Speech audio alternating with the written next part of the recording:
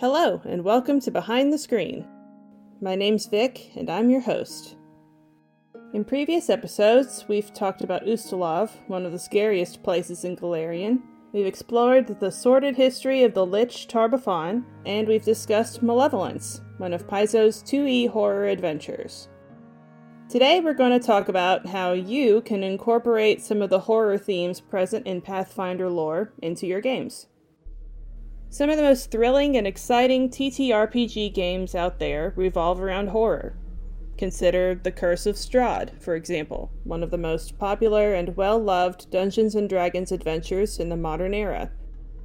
Call of Cthulhu by Chaosium also enjoys an excellent reputation among horror lovers. Pathfinder is no stranger to the genre of horror.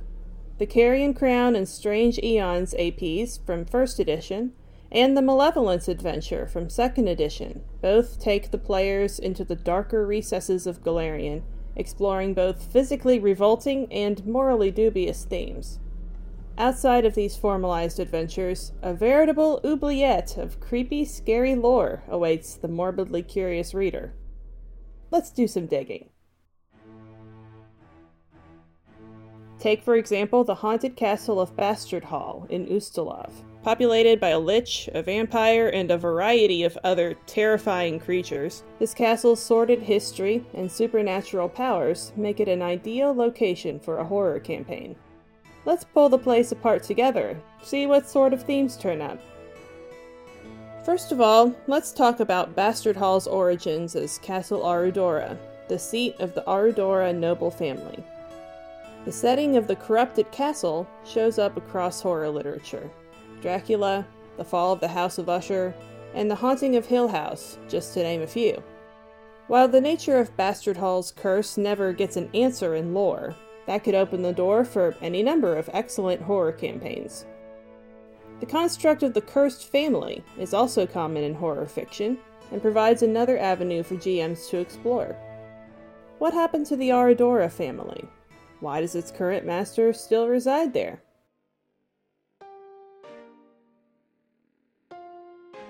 The influence of Bastard Hall upon the surrounding county of Varno introduces another familiar concept, that of the abandoned village. This also appears prominently in Malevolence, a topic that we get deeper into in episode 3 of this podcast.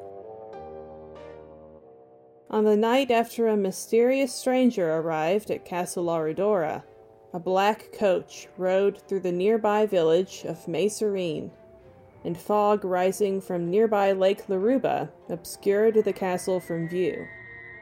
Macerine experienced several attacks in the following nights from the animated corpses of castle servants and other deceased residents, who took several villagers captive and dragged them back to the castle. Although the villagers destroyed the wooden bridge that connected Castle Arudora to the mainland, a spectral replacement rose in its place. These events ultimately broke the village's faith in Eredin, and Macerine was abandoned.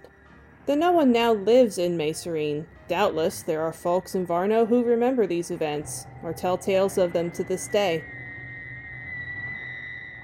The arrival of the black carriage in the town where the adventurers in your game reside could also herald the beginning of a campaign. These are just a few ways in which the horror lore of Pathfinder could spark inspiration for a fully fledged homebrew campaign. If you're curious about some other spooky topics, check out some of the 1E campaign settings for Pathfinder, including Undead Revisited, Rule of Fear, and Occult Mysteries. I highly recommend all of them. There's some real bone chillers packed in there. If you're unsure about how to use 1E lore in 2E games, campaign settings are a great resource in particular.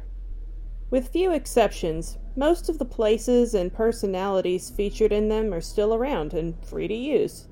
Additionally, there are plenty of online resources available to assist in converting 1E stat blocks to usable 2E material. Before you choose to use intense horror themes in your game, it's crucially important to check in with the players that plan to sit at your table. For some, that might feel like a breach of secrecy about your game, and that's totally understandable.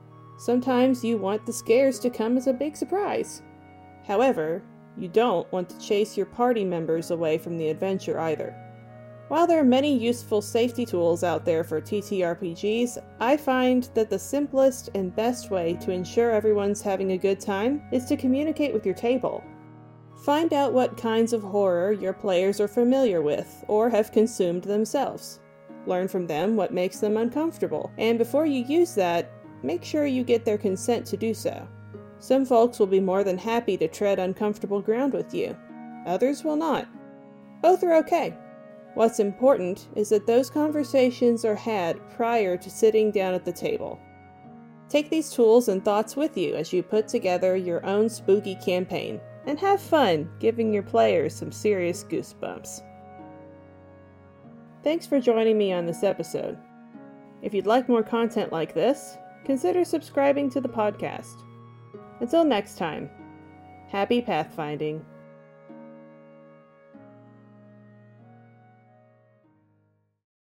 This episode of the Visit Golarion podcast was written and performed by Victoria Sullivan. Produced, directed, and edited by Pranshu Mishra. Visit Golarion is a product of Fuzzy Owlbear Productions. To keep up to date on all things related to this podcast, visit @gbrainar on Twitter. Thank you for listening.